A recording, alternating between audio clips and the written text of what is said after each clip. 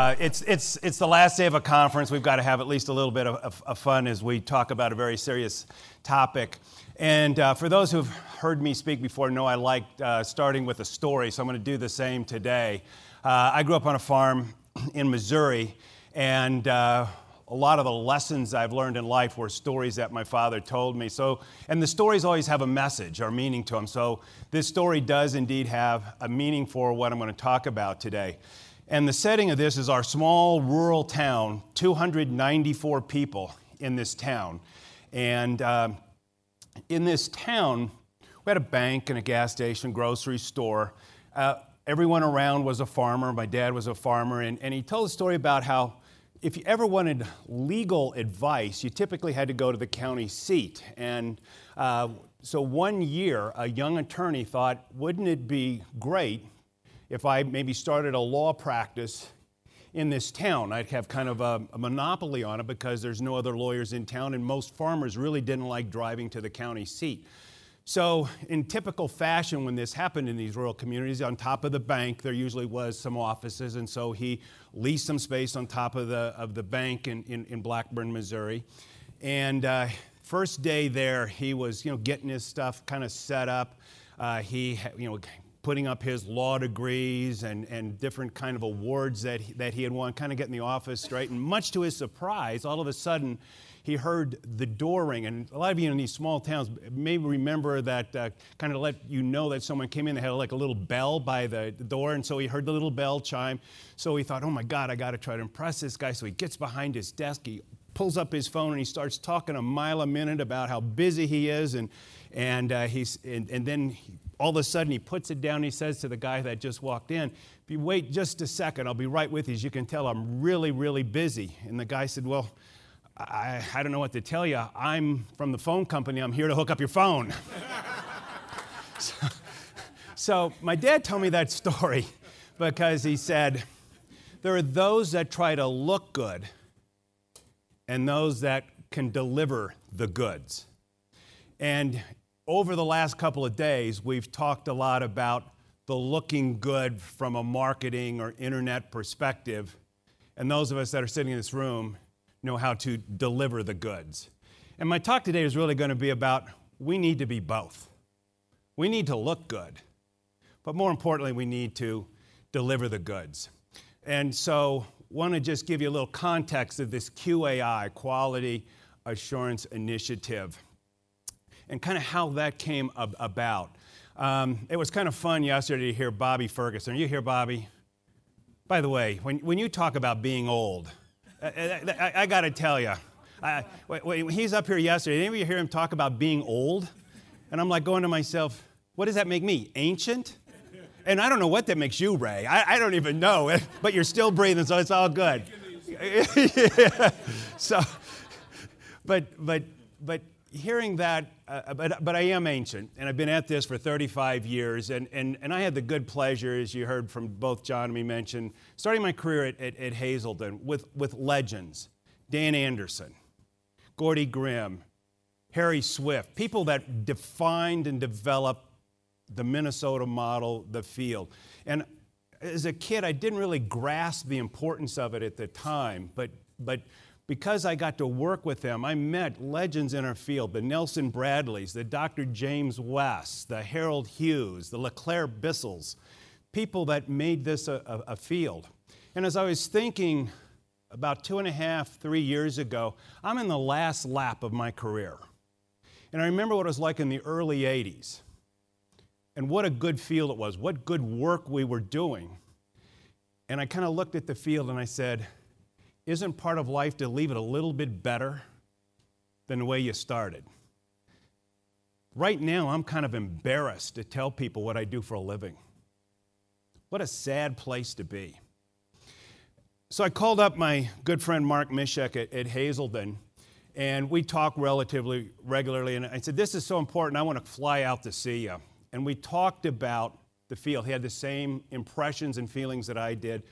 And we said, what are we going to do about it? And at the time, NAATP was just getting a new executive director, a new CEO. We didn't know a whole lot about this character, Marv Ventrell.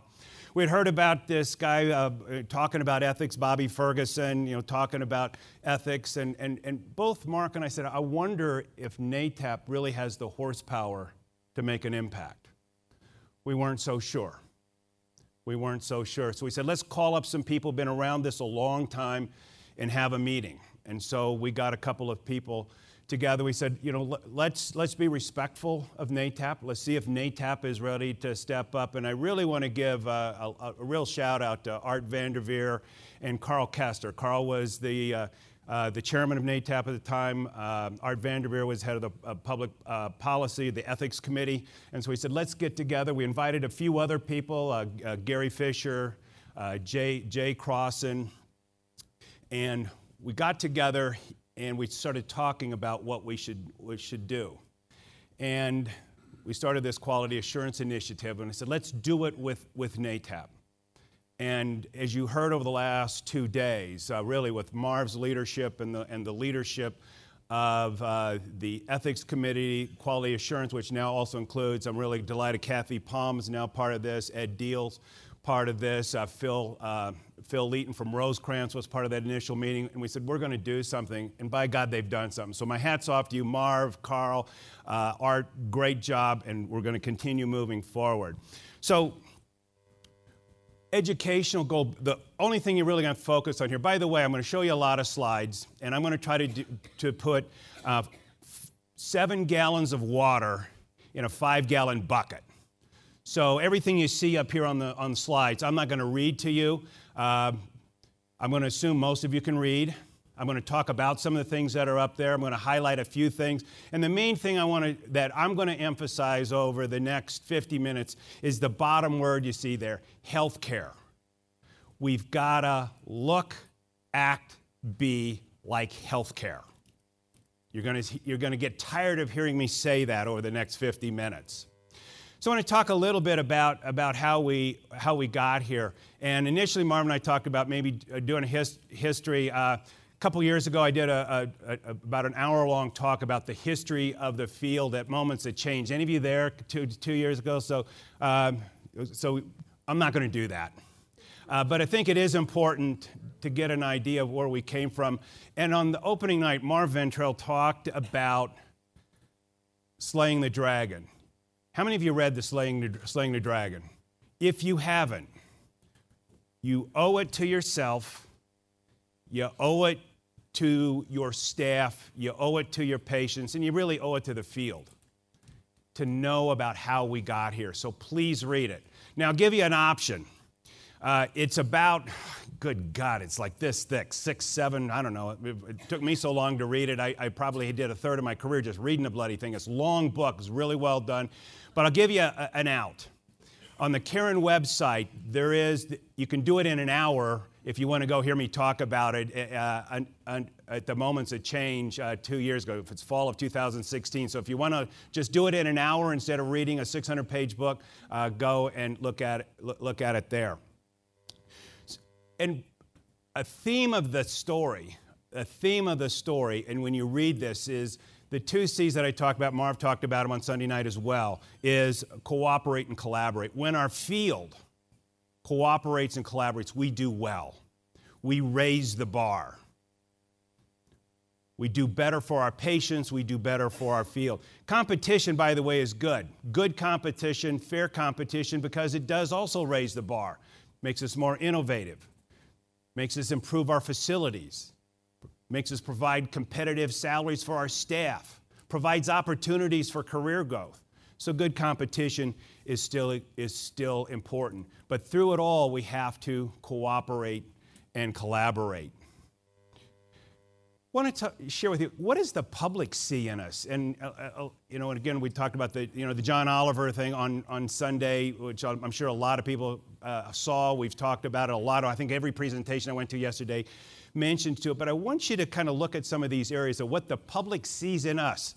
And the thing that I've kind of found interesting is when I talk to my friends outside of this field, outside of recovery, they really don't pay a whole lot of attention to what we do until it's a crisis.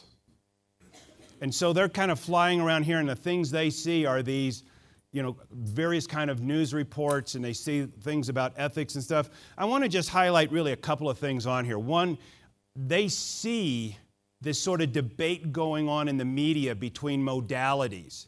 I mean, our local paper is talking constantly about how treatment in Pennsylvania is so terrible because they don't use medication-assisted treatment appropriately. Now, if you're an average person reading this, what's your view of treatment in Pennsylvania? Probably not very good. Probably not very scientific. You don't read all the details. I mean, these articles are long. Think about even the stuff you read in the newspaper. You probably don't read all this stuff if it isn't pertinent to you. So you glance through this stuff, walk away is, these guys don't know what they're doing. There's also articles. If you saw the John Oliver thing, they talk about, Tom McClellan's in there and talks about how as an expert in the field, he didn't know where to go for his own son. Tom McClellan's a good friend.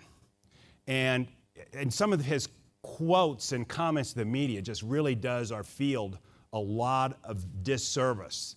The one he said a couple years ago when he talked about staff was how, anybody with a pair of sunglasses and a GED and a little bit of recovery can be a counselor. What a disservice to our field.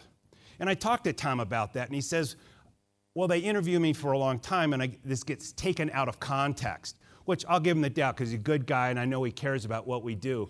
But when you see and hear some of those things, we have to all be very careful about what we say to the media. But at the end of the day, what does the public really see about us? It's all about money. 3 major reasons that 90% of the people who suffer from substance use treatment disorder this year in our country will not get treatment. Number 1 is still stigma and denial. Number 2 is funding. And number 3 is they don't think it'll work. They don't think it'll work. So we've got to do something about that. This was a real sad commentary just last fall. And you don't have to read this, but notice who it was. Full-page ad in the New York Times. Anyone remember this last fall? Christopher Smithers, son of Brinkley Smithers, one of our pioneers, founding fathers of recovery in the United States. His son saying, you know what? The treatment field has contributed to the opioid problem in the United States. And he felt so strongly about it, he paid for a full-page ad in the New York Times. I don't know what that cost, but that's a pretty passionate feeling if you're willing to do that. So here we are. And for those of us that have been at this a long time, it feels a lot like the 1980s. However, remember when we were kids, same as the, what's the second verse? Same as the first, a whole lot louder and a whole lot worse. This is a lot worse for a couple of reasons. Number 1, it's a lot bigger. Number 2, it has much more public notice to it. But there's some good news this time. The good news this time is NAATP is doing something about it. And that's what we want to talk about. Doing something about it. In fact, it was so bad in the late 1980s that by the mid-1990s, and I know many of you are in this room because we were the same people that were in the room in the mid-90s, a NAATP conference in the mid-90s had about 24 people. And it's kind of neat that probably a good dozen of you are still here today. It was so bad, I remember, and I should have probably checked on his name, but in 1995 at a NAATP conference, it was probably about 7 or 8 years after the 2 books. Remember the book Rehab, which kind of had all the treatment centers listed, and then there was a book called The 100 Best Treatment Centers in the Country. Our director, one of Marv Ventrell's predecessors, said, the field is so bad, I'm going to write a book called The 100 Last Treatment Centers in the United States. What a commentary about where we were. So the glass may be half empty because a whole lot louder and a whole lot worse, but the glass is half full. We've got an association this time that's able to do something about it. So I mentioned healthcare. We're going to talk a lot about healthcare because if you look at how we have promoted how we've promoted substance use treatment over the last 15 years, it does feel more like a timeshare or a vacation than healthcare. And we need to understand a couple of pieces, legal and ethics, words that get thrown around a lot. By the way, legal's real simple. It's what the law says. There are lawyers, there are judges, there's penalties if you violate the law. Ethics is what's the right thing to do. And here's the tricky part. Who gets to decide what's the right thing to do? So we want to talk about the importance of standards and where they come from. I want to say just a couple things about the law first. And I'm going to start at the bottom of this and kind of work my way up, and I've heard a couple people talk about this, but this made it real simple for me. And I'm not going to talk about what I would call, when you get to the top, kind of the willful disregard for law. You know, there's a whole nother class above that called the pathological ones. And so I'm talking about these three apply to us and people like us when it comes to the law. And I'm going to use driving as a great example of this. Most of us good people, if we go and we think of the speed limit, what are the reasons that we might speed? I mean, oftentimes I know I'm driving along and I didn't see a speed limit sign. So I'm going faster than the speed limit because I never saw it, ignorance. There's times when I've sat standstill traffic for bloody half an hour and the speed limit's 55, and I say, you know what, I should be able to drive 60 or 70, or at least for a little while, to kind of make up for having a standard. So the end kind of justifies the means. And there's other times when I might just say, you know what, the likelihood of getting caught is so slim, or if I do get caught, the penalty is so mediocre compared to, you know what, it's okay. And I would contend that many of us doing good work as it relates to the law have probably fallen into some of those categories, probably mostly in the first one. And I want to give you some examples of that. Until we really started looking at this ethical dilemma, I had no idea, and I don't know about you, but I'm not a lawyer, so I had no idea that there were all these laws out there that pertain to healthcare, marketing, and billing. By the way, we actually, for your convenience, have an overview of every one of these. And at the bottom there, if you want to go to karen.org/NAATP 2018, you can actually get an overview of this. I would suggest to you that you do not need to know all these laws, but let me also say this. Somebody in your organization does. When we started looking at this, we said we got to get our whole own house in order. We hired a compliance officer and we said, help us understand the laws. And if we are out of bounds anywhere, let's get right. Ignorance is not a defense. We need to know the law. So if we're going to be out there talking about ethics, let's get our own house in the order, get a compliance officer, make sure that you're following the law. Well, here's the tricky one, ethics. So when I started down this, I interviewed a lot of people, talked about ethics. And I found out that everybody I talked to, here's the good news, everybody I talked to is ethical. However, they were ready to point the fingers at the last three people I just talked to and tell me they're not ethical, and they were ready to take their inventory on why they weren't ethical. So kind of my definition of ethics began, whatever I do is ethical, whatever you don't isn't. And as you heard even Marv mention this morning, some of the biggest ethical violators are even having conferences on ethics. So just because you talk about ethics doesn't make you ethical. What you do makes you ethical. So we need to have some standards. So who gets to determine? I'll tell you one thing. You don't get to determine it. You don't get to determine it. So somebody has to do it. And this is the role of associations. Here's a couple of examples. NAATP has been terrific at this in determining what's ethical behavior for a counselor. All kinds of things, black and white. The second one here, just in some examples, the Institute for Supply Management, purchasing, what's ethical, what isn't. So in our field, who is going to do this? And we have a lot of problems related to this. So with no one determining the standards, anything can go. Enter the National Association of Addiction Treatment Providers, which should be and is now the place that is determining what those standards are. And we've got a history of doing the right thing. Probably one of the greatest contributions, I think, that NAATP did was really working with the American Society of Addiction Medicine and developing the placement criteria. If you're new, you may not even know we did that. I don't think we get nearly enough credit for doing that. Do we, Ed? Where are you, Ed? Look at that. Call him out and he's not even here. But that is something that we've done in the past. And so currently working on a number of different initiatives that are very important as it relates to standards. So I want to take kind of a deeper dive into what exactly the National Association is doing for us. And yesterday, there were a number of presentations that highlighted these, and you should really make sure you understand them. One of the great ones is able to direct people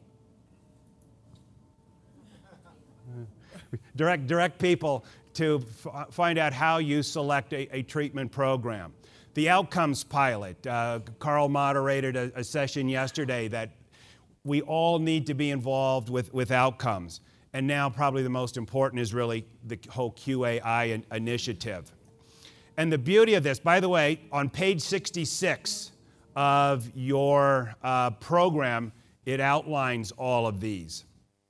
And the beauty of what we're doing here for the first time is providing real definitive examples of what is legal or what is ethical and what isn't. There actually was, in 2012, a first shot at putting together what ethical standards are, but it was very vague. And the beauty of what we're now doing is that it real clearly outlines activities, because there was a wide level of interpretation of patient brokering or predatory practices. It lays them out there now in black and white. And some of the sessions, Jay yesterday, your session, I thought did a great job at going through these kind of point by point about things you cannot do. So it's really trying for the first time to have those very clear standards on what is appropriate. And the beautiful thing about what NAATP is also doing for the first time is not just saying this, we're also monitoring it, policing it, and providing a level of activity should you be in violation. I mentioned healthcare at the beginning. So we want to talk about how do we start acting like healthcare? How do we start acting like this is a chronic disease that we talk about? Wilson Compton, who received one of the awards on Sunday night, probably about a year and a half ago, did a presentation with him, Dr. Paul Early, and also Bob Foreman from Alkermes to a bunch of congressional aides. And Wilson did a great job at helping me understand this. He said, we're a lot like cancer was in the 1960s. A level of stigma. People didn't want to talk about it. You know, your grandmother has cancer. You know, a little bit like it was today. Said the level of getting people help, there were sort of three different paths you could follow. You know, there was surgery, there was chemo, there was radiation. If you went to a physician that happened to do surgery, guess what? That's what you got. Or if you went to radiation, that's what you got. Said now, fast forward, you now go to and get a good assessment, you get a good evaluation, and guess what? You go to the place that provides you the best likelihood to put this disease in remission. And guess what? You might actually use all three. So that's where we need to eventually get to with addiction. Today, if you go to a methadone maintenance clinic, guess what you're going to get? Methadone. If you go to an abstinence-based only program, guess what? That's what you're going to get. So we need to learn how to do that. So let's take a look at how this compares to another chronic illness. Use diabetes, and when they did the Mental Health Parity Act, they oftentimes use diabetes as kind of a correlation disease. How do you compare it? So let's talk, and we're at a disadvantage throughout this whole process. Addiction is at a real disadvantage. First and foremost is there really isn't a good biological medical test to give you. We have the questionnaires, which are somewhat subjective, based on oftentimes the honesty, integrity of the person suffering from substance abuse disorder, and sometimes they tend to lie. Sometimes they tend to minimize. So we're up against it from the beginning, and it only gets worse. The physician, if you are talking with a physician, oftentimes they're untrained. Oftentimes they don't even want to deal with this. They just want to totally ignore it and get it away. Sometimes they make it even worse by prescribing you a medication that exacerbates your substance use disorder. So the family gets frustrated. We've got to go get our own information. And I want you to go sometime, and we do a lot of checking on the, Googling around our field. Try diabetes and look at what you get. You get medically qualified places to go and get information. It's about medicine. It's about healthcare. It's not about marketing. So our folks who are looking for help are up at a real disadvantage. Where you go for treatment, again, if it's cancer or diabetes, assessment and evaluation to get you to the best care. With us, it's going to be hit or miss, oftentimes based on finances and how well the marketing was done. Once you begin the recovery process with another disease, the physician, your primary care physician, intimately involved. With us, may not even talk to your physician about it. Insurance, the biggest gap of all, and I've got the next slide is going to show a little bit about the insurance gap.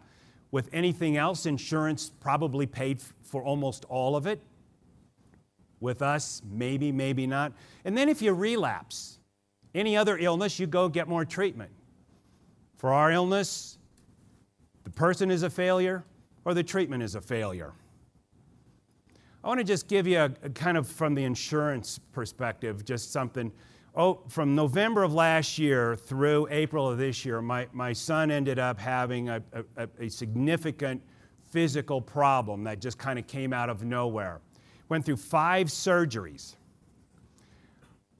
I saw several of the bills he showed me, but my estimation now is it's probably somewhere between $250,000 and $500,000 of surgeries that he has had in medical care. He's had to have DNA tests, CAT scans, MRI. He's had to go and talk to Duke, Penn Medicine, Jefferson in Philadelphia. And the beauty of this is there was no marketing. The doctors at Jefferson suggested he go to Penn Medicine. The head of vascular surgery at Penn Medicine said, "I really like for you to go and talk to Duke." His bills for this was in 2 different years, $7,500 out-of-pocket copay last year, $7,500 out-of-pocket copay this year. What great health care. What a great thing we have in America for almost everything other than substance use disorder. And I was thinking about, as a parent with the folks that we have to take care of, wouldn't it be great to not have marketing and websites? Now again, my son did a ton of study about his illness and looked at a lot of things and looked at the different medicines and the different procedures. He educated himself so that he could have good, meaningful conversations with his physicians, but that's how it should be with ours. The insurance gap. A couple of things I just want to kind of point out on here. First of all, insurance pays for all other health care about 40%. Government pays about 50%, out-of-pocket's about 10%. For substance use disorder, government pays about 70%, out-of-pocket's about 20%, insurance is only 10%. But I want to just really show you the substance use, the out-of-pocket has increased since 2012, 80%. Total spending, 50%. Look at overall health care, kind of creeping along at what they say, about 2 to 3% increase a year.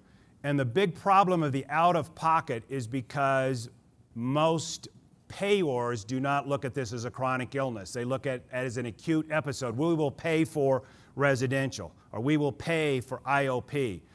But when it comes to the sober living, sober coaching, any kind of monitoring that is required to manage chronic illness, it's not there, which is why the out-of-pocket has gone up so much. So how do we transition to chronic care model? And a lot of it has to do with us in this room.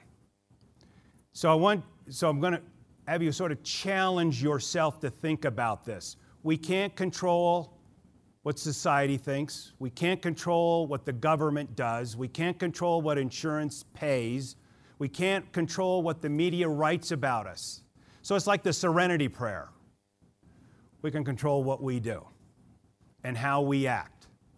So it's important for us to act like this is health care and treat this with integrity, because I believe that if we do that for several years, that eventually society and government and insurance and media is going to have a different viewpoint on us. So we need to start looking at how do we provide health care. And again, a number of the different presentations talked about sort of the comforts of treatment. Absolutely, it's fine to promote our location or our facilities. But let's also think about the healthcare part of it. And I want to show you some slides that talk about that. And we've been kind of led to this because we actually deliver service to a little bit different population than what regular healthcare. We have to attract people to come to us. My son, with his surgeries, didn't have to be attracted to do it. He was in pain. He was losing blood flow. He had to get surgery. He didn't have to be convinced to do it. And because we have to convince people because of the stigma and denial of this disease, we said, let's make the place look good. And so let's look at great marketing is customer-centric. What does the customer want? And especially, what do those of us who suffer from this illness want? An easier, softer way. So we oftentimes give the customer what they want, not what the person suffering from substance use disorder needs. And we need to do that through healthcare.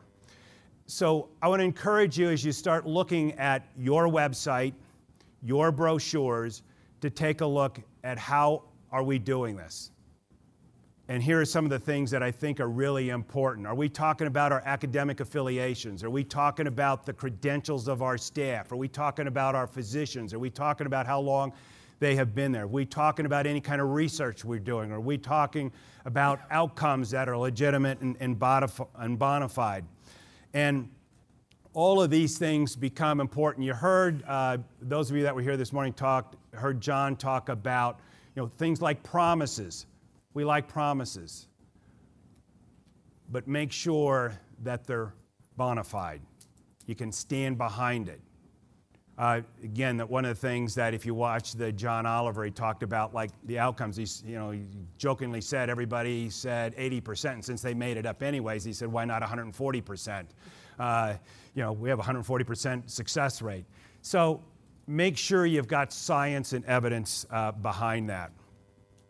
This is a complex illness, and we need to let our patients and families know about the severity of it. But we need to let them, just like with any other chronic illness, the kind of medical procedures that we're going to be doing. And I want to give kind of maybe NAATP a challenge at the bottom here. If you look at the last bullet on this page, this is the only chronic illness where any kind of relapse is considered unsuccessful. The whole procedure is unsuccessful. Other chronic illnesses measure things like time in remission, extending length of life expectancy, quality of life. Great opportunity for NAATP to partner probably with places like the American Society of Addiction Medicine and probably NIDA and NIAAA. We need a better criteria so that families can have some reasonable expectations. And again, while we all strive for 100% recovery for the rest of our life, a day at a time, we also have to look at some of the small victories that people have along the way. And I'm sure many of you have had this. This last December, I had a sponsee. And he had real struggles getting more than 3 months continuous recovery. And at Christmas time, he was in a level of kind of just, am I ever going to do it? Am I ever going to be able to get this? So I said, let's take a look at how long we've been trying to do this. At the time, it was about 9 months. And I said, let's recall where you were 9 months ago. He says, well, I was at the Spruce Pavilion, which was the mental institution in Reading, Pennsylvania. He was there because of a suicide attempt. And I said, so in the last 9 months, how many times have you been to Spruce Pavilion? 0. Okay, that's good. I said, let's also take a look at the last 9 months. I said, how many times have you used over the last 9 months? How many days? He said, probably, we kind of figured it out. It was probably right in the 3-week range. So I said, okay, that's about 20 days. Since you started doing this, that's 200 days. So 90% of the time, you haven't used. That's a victory. I said, how's it going with your wife? Oh my God, it's so much better. So much better. He has a little 1-year-old son. How's that been? I've been able to be there for him. He owns a small business. I said, how's that been for you? He said, I'm having the best year of my life. So I said, we're going to eventually get this so that you're able to get more than 3 months at a time. But he said, don't beat yourself up.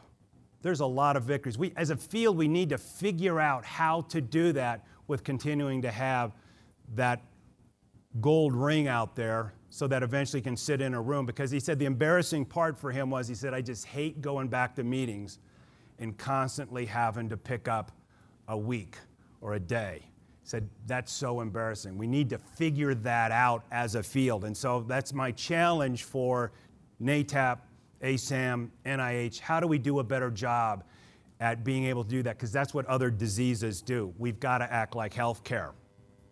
So how do we get there? We get there by cooperating, collaborating around standards. And that's where I really got to salute what we have done as a field, and now having standards. And they were tough. I know Marv and Carl and Jay and all the ones that have worked diligently in putting these standards together, of going through and talking about what is brokering, what is unethical billing. That's hard work. They also knew that in doing it, you know what, there's going to be some people who disagree with us. That's the hard part about developing standards, is you're going to put a line there and determine this is inbounds, that's out of bounds. And our goal for those that are out of bounds, please get in bounds. We need you. We need you to be in bounds. And I would like us to eventually get to the point where we don't have to talk about what we're not doing. We should not have to lead and say, by the way, we're not one of the bad actors. By the way, we're not unethical. We need this to become something that is just understood. Have you ever gone to a physician and asked him, by the way, are you ethical? I mean, when you go to, like when we went to Penn Medicine, we didn't say, I wonder if Penn Medicine's ethical. You just assume, you know it is. That's what we want to be in our field. We want to get away from this having to talk about the negative and rather focus on the positive. And here are the positive things that we should be talking about. These are the kind of things that they talk about in healthcare. I want to go to the fourth bullet, centers of excellence. Those of you that were at the Optum presentation yesterday, heard Deborah Sussman talk about the fact that this is the only illness that doesn't have a center of excellence criteria. So Optum has developed their own. As a field, we need to begin to do this. Again, kind of my collaboration with Mark Mishik at Hazelden, we've challenged our staff to take a shot at putting together a center of excellence criteria for the substance use field. We plan on then sharing that with the National Association. We've let Penny Mills at the American Society of Addiction Medicine know this. We've talked to Nora Volkov at NIDA and also George Koob at NIAAA. Our field needs something like this because we need to act like healthcare, because we are healthcare. We need to have those. So let's talk a little bit about NAATP. We really would love to see this whole ethical conversation another year or two down the road be in our rearview mirror so that we don't have to talk about the bad actors. Instead, we want to be looking ahead to talk about the good work that we're doing and the better work that we will do when our focus can be on care and recovery and not about cleaning up our field. The good result for that will be obviously for the field much better, but most importantly, the people that we serve. That's where we want to head. And a couple of things under, when you look at all of the different pieces here and what we're addressing at the National Association, I really want to encourage everybody in your organization to make sure you understand all of the QAI initiatives. It's good for us. And this is why having a compliance officer is key, to make sure your staff has been trained. You can know everything about patient brokering. That's wonderful. But if your representatives out in the field don't understand, they put you and your organization at risk. You can understand everything about billing, but if the people in your back office doing it don't know, they put you and your organization at risk. So please, this isn't just stuff for us. We get on a plane today, we fly away. Please make this part of your organization. You do that with a compliance officer. You need to have one. You need to make sure everybody in your organization knows about it. I'm delighted when one of the things that Mark Mishak and I talked about at the very beginning of this is it's great if we get, and we know who the good guys are. It's going to be very easy. They're going to want to all do this. But what really makes this ultimately work, if the good guys get some benefit out of this, which we think is going to happen, but just as importantly, the bad guys have some sting. So this policing opportunity is real important to make sure that there is some level of sting. And eventually, not being a member of the National Association will have an impact. And we're going to talk in just a minute, particularly with payers, how this is going to play out going into the future. The gold seal I put on here, that's kind of the whole idea of center of excellence. You heard Marv talk about it the first night. We talked about that at our first meeting. We said, not yet. Let's walk before we run. Let's make sure we get a basic, a baseline, if you will, for compliance. Once we do that, we can start thinking about, should there be specialties for teenagers, or should there be specialties for the chronic relapser, or whatever the case might be. We can take a look at that. But let's get this first part right. If we do this first part right, it's going to make that a whole lot easier. And in many ways, we're now becoming a self-regulating organization, because if you don't meet our criteria, if you can't measure up to our standards, you can't be in the organization. And this is real important for us. And if you look at the bottom, addresses standards and outcomes. Transparency, we talk about what we're doing. There's going to be a trusted list. Government and insurers want a trusted list. When I've talked particularly to ONDCP and parts of NIH and SAMHSA, they are excited about this. We're doing a lot of good work for them by saying, here's a great place to start. 200 facilities you can count on. Rock solid. Quality people, quality care. Look at this as healthcare. And if you aren't in compliance, we'll deal with it. Shatterproof, you'll hear this a couple of times. Shatterproof, I think Marv even mentioned on Sunday night, had just gotten a call from Shatterproof because the next meeting is in place. Shatterproof, just as a background, started by Gary Mendel, very wealthy entrepreneur, lost his son to this illness and wanted to do something meaningful and important, and kind of started it by donating to his nonprofit. Shatterproof is a nonprofit, $5 million to get it started, gaining a lot of attention. Pew Charitable Trust, Kaiser, a lot of big organizations are saying, we need you to be successful at what you're doing. And his goal was to say, for the average person out there, how do they find what they're looking for? So he said, I'm going to start with the payers, and particularly with Pew Charitable Trust involved, is able to get the 7 largest payers together and Medicare, Medicaid payers as well. Collectively, this group he had together covers about 80% of the United States that have any kind of either government or private insurance.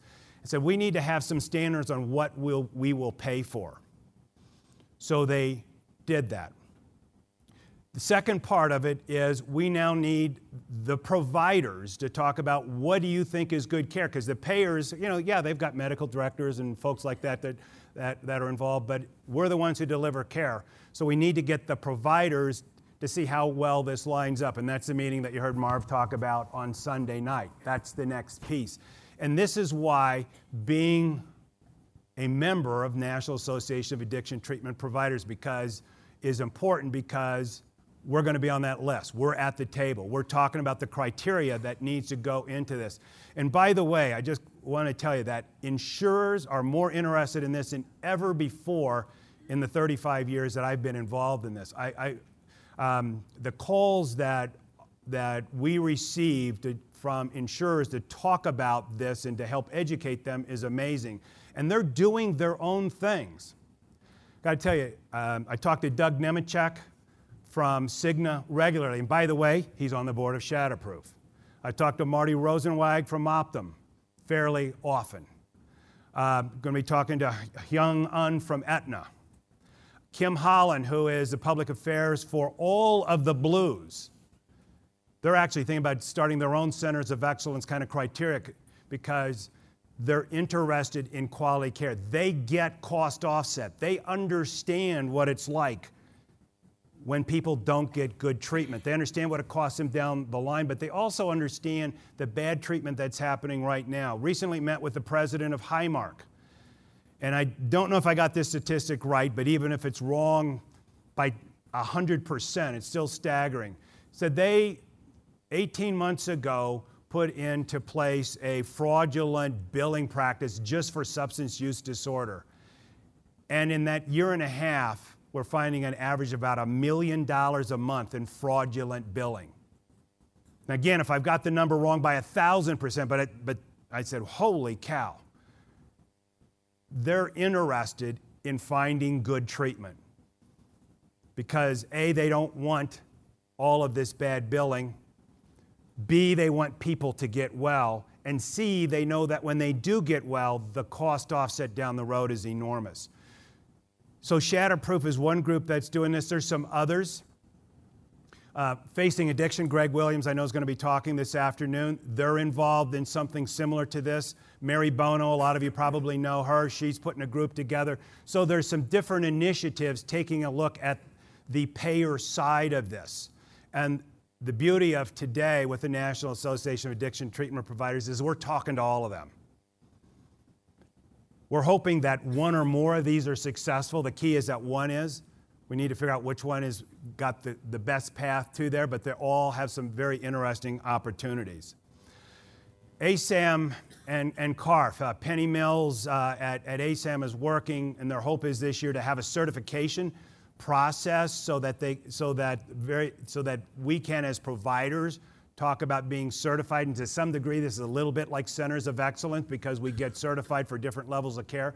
One thing she told me, which was really quite disappointing to hear, is that every treatment center, even if they don't do it, talks about using the ASAM placement criteria. You know, they know they need to do their own policing activity to make sure that that is indeed happening. So they're looking, just like we are, in how do we have some sting to people who play outside of the boundaries. The legal piece, this is the law part of it, and there's nationally, in February December, testified with Dave Ehrenberg. I know he'll be presenting this afternoon. He's gained a lot of national acclaim for what he's doing in Palm Beach County.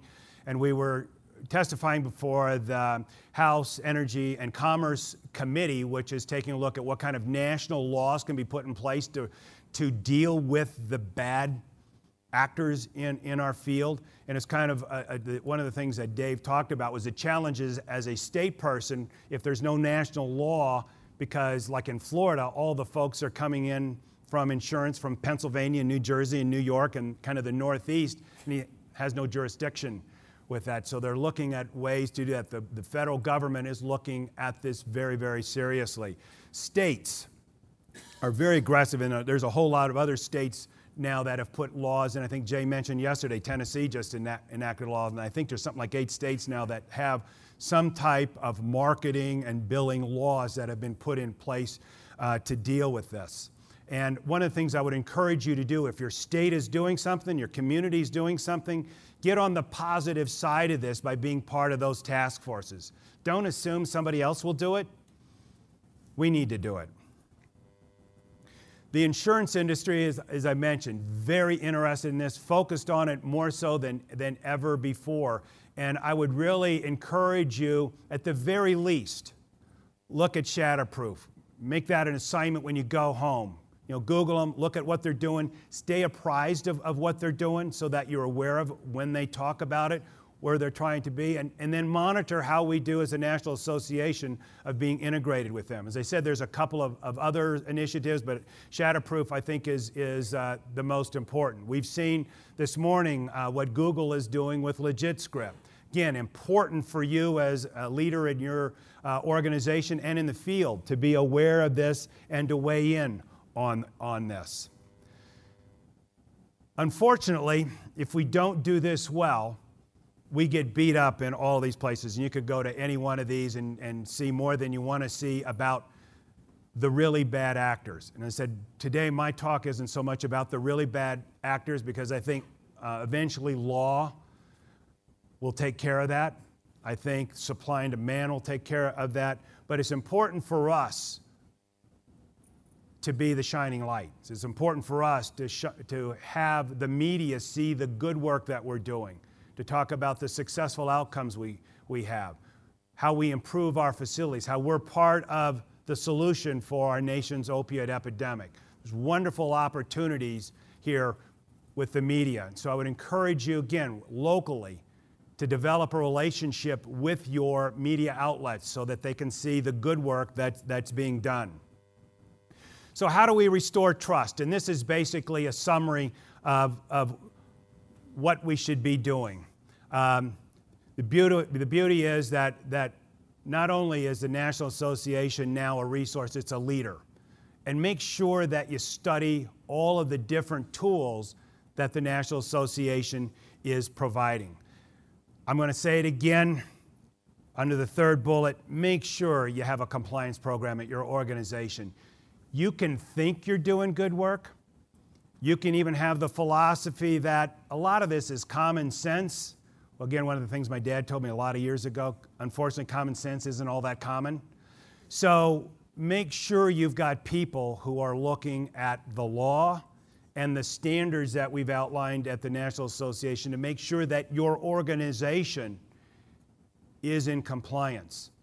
Think about it for a second, because if we just stray a little bit, the bad actors that we've talked about, we stray a little bit, don't you think they'd love to shine the light on when we stray? I think it's somewhat biblical about making sure we take care of our own house before we look at someone else's, take the pillar out of our eye before we look at the speck in someone else's. So we've got to do that well. If we don't do that well, we can become a target. So make sure you do that. If you don't have one, get one. If you do have it, make sure that you're supporting that. As I mentioned, whatever you have going on locally, make sure that you get involved with that. The second to last bullet, where it talks about promoting your green grass. I talk about, it's an old story about, the grass is always greener on the other side of the fence. Well, if we only had what Hazel and Betty Ford had, well, this would be real easy. Well, if you're Hazel and Betty Ford, you're looking at what do we do well and how do we promote it. But if you're another treatment center, there's a lot of things you do well. And promote them as healthcare. Yes, you can talk about your locale. You can talk about your beautiful facilities. You can talk about the wonderful comfort amenities. I got to tell you, when I went through treatment 10 years ago, I loved being at a place that had comfortable amenities. It made the rigorous work that I had to do in here and in here a whole lot easier being in a comfortable place. So feel free to talk about that. You should. But promote your doctors, promote your clinicians, promote your academic affiliations, promote what you do from a healthcare perspective. I'd also encourage you to do something, and probably most of you already have this. We kind of looked through our whole website and we never really made a patient promise. So we've done something we call the Patient Bill of Rights, so that anybody who looks at our website, they can understand that this is what you will get at Caron. So I would encourage you to have something like that so when they come, they understand what it is they get, what it is they can expect, and what will be happening to them. Transparency is really critical. Our future probably started yesterday. But like talking about, we go forward from a conference. We have an opportunity to shine a bright light on this, shine a bright light on your facility, shine a bright light on what you do from a healthcare perspective. And I want to thank all of you for on the last day being such an attentive, good audience. And I will turn it back over to Marv as we go to our lunch. Thank you.